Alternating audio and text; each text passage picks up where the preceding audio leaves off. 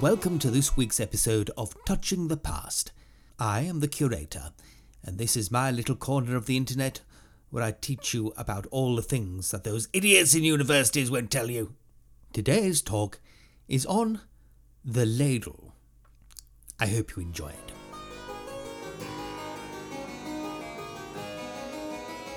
Ladles, they're everywhere, aren't they? From scooping soup out of a soup pot into a soup bowl, to scooping some other thing out of a pot into a bowl.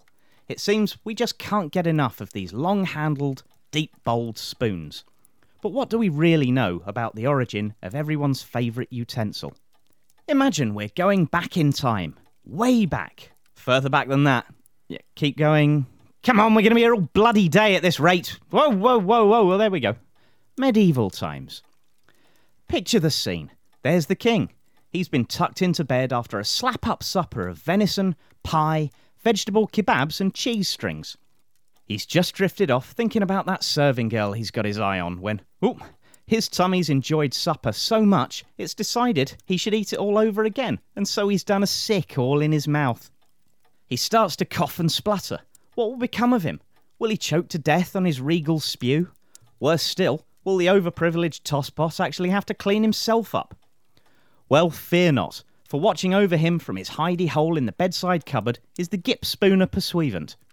As soon as he spots the king's distress, it's his job to leap into action and scoop out any nocturnal din-din excursions without waking him. This was a much sought-after position in the royal household. Not only did the holder stand to catch an occasional glance of the queen in the nip, but the regular availability of only partly digested luxury foods, well beyond the grasp of the average royal subject, was a workplace perk of no small value. Early gip spooners, as they were not yet called, used a variety of implements to perform their tasty duty. One popular method was to insert up the royal nose a hollow reed attached to a goat's bladder, which would be vigorously squeezed, propelling the somnial clag from the royal gob, a practice which eventually begat a certain well-known Scottish instrument. But this often meant that the spooner would have to crawl about on the floor to collect his pre-chewed bonus. Clearly such scratching around was beneath these proud and lofty men, and so these bowk pipes were quickly abandoned in favour of the newly invented spoon. Of course, these proto-spoons were not like anything we'd recognise today, consisting of a small circle of hard, stale bread jammed on the end of a rusty nail. But eventually they came to be purpose-built out of wood or metal. However, progress didn't stop there. While these short-handled, shallow-bowled spoons were fine for the common man, monarchal gip spooning demanded ever more specialised tools. The very best gip spooners would craft their spoons so as to more efficiently carry out their slippery duties, extending the handles with the thigh bones of abandoned babies and hammering the bowls over mountain tops to deepen them. Over time, they finally came to resemble something resembling the resemblance of our cutleric best beloved, the ladle. But how did this zenith of comestible displacement come to acquire its distinctive, nay, poetic name?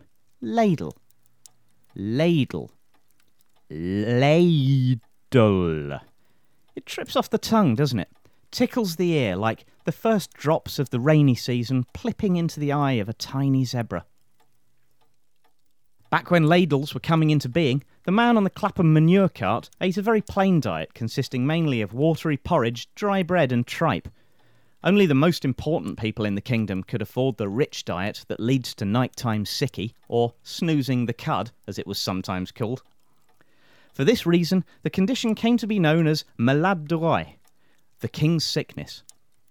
Through years of inaccurate repetition, we eventually ended up with a phrase we'd all recognise, as used here in Act 4, Scene 3 from Shakespeare's Henry V. God's will, my liege, would you and I alone, without more help, could fight this royal battle? Why, now thou hast unwished 5,000 men, which likes me better than to wish us one. My ladle, Roy! In faith, I have eaten richly to quell the hunger in my belly for victory o'er the French. You know your places! God be with you all!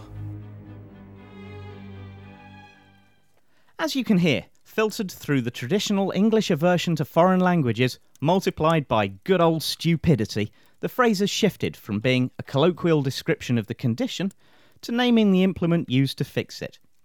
So there we have it, the hows, whys and wheres of the ladle. Until next time, ta-ta!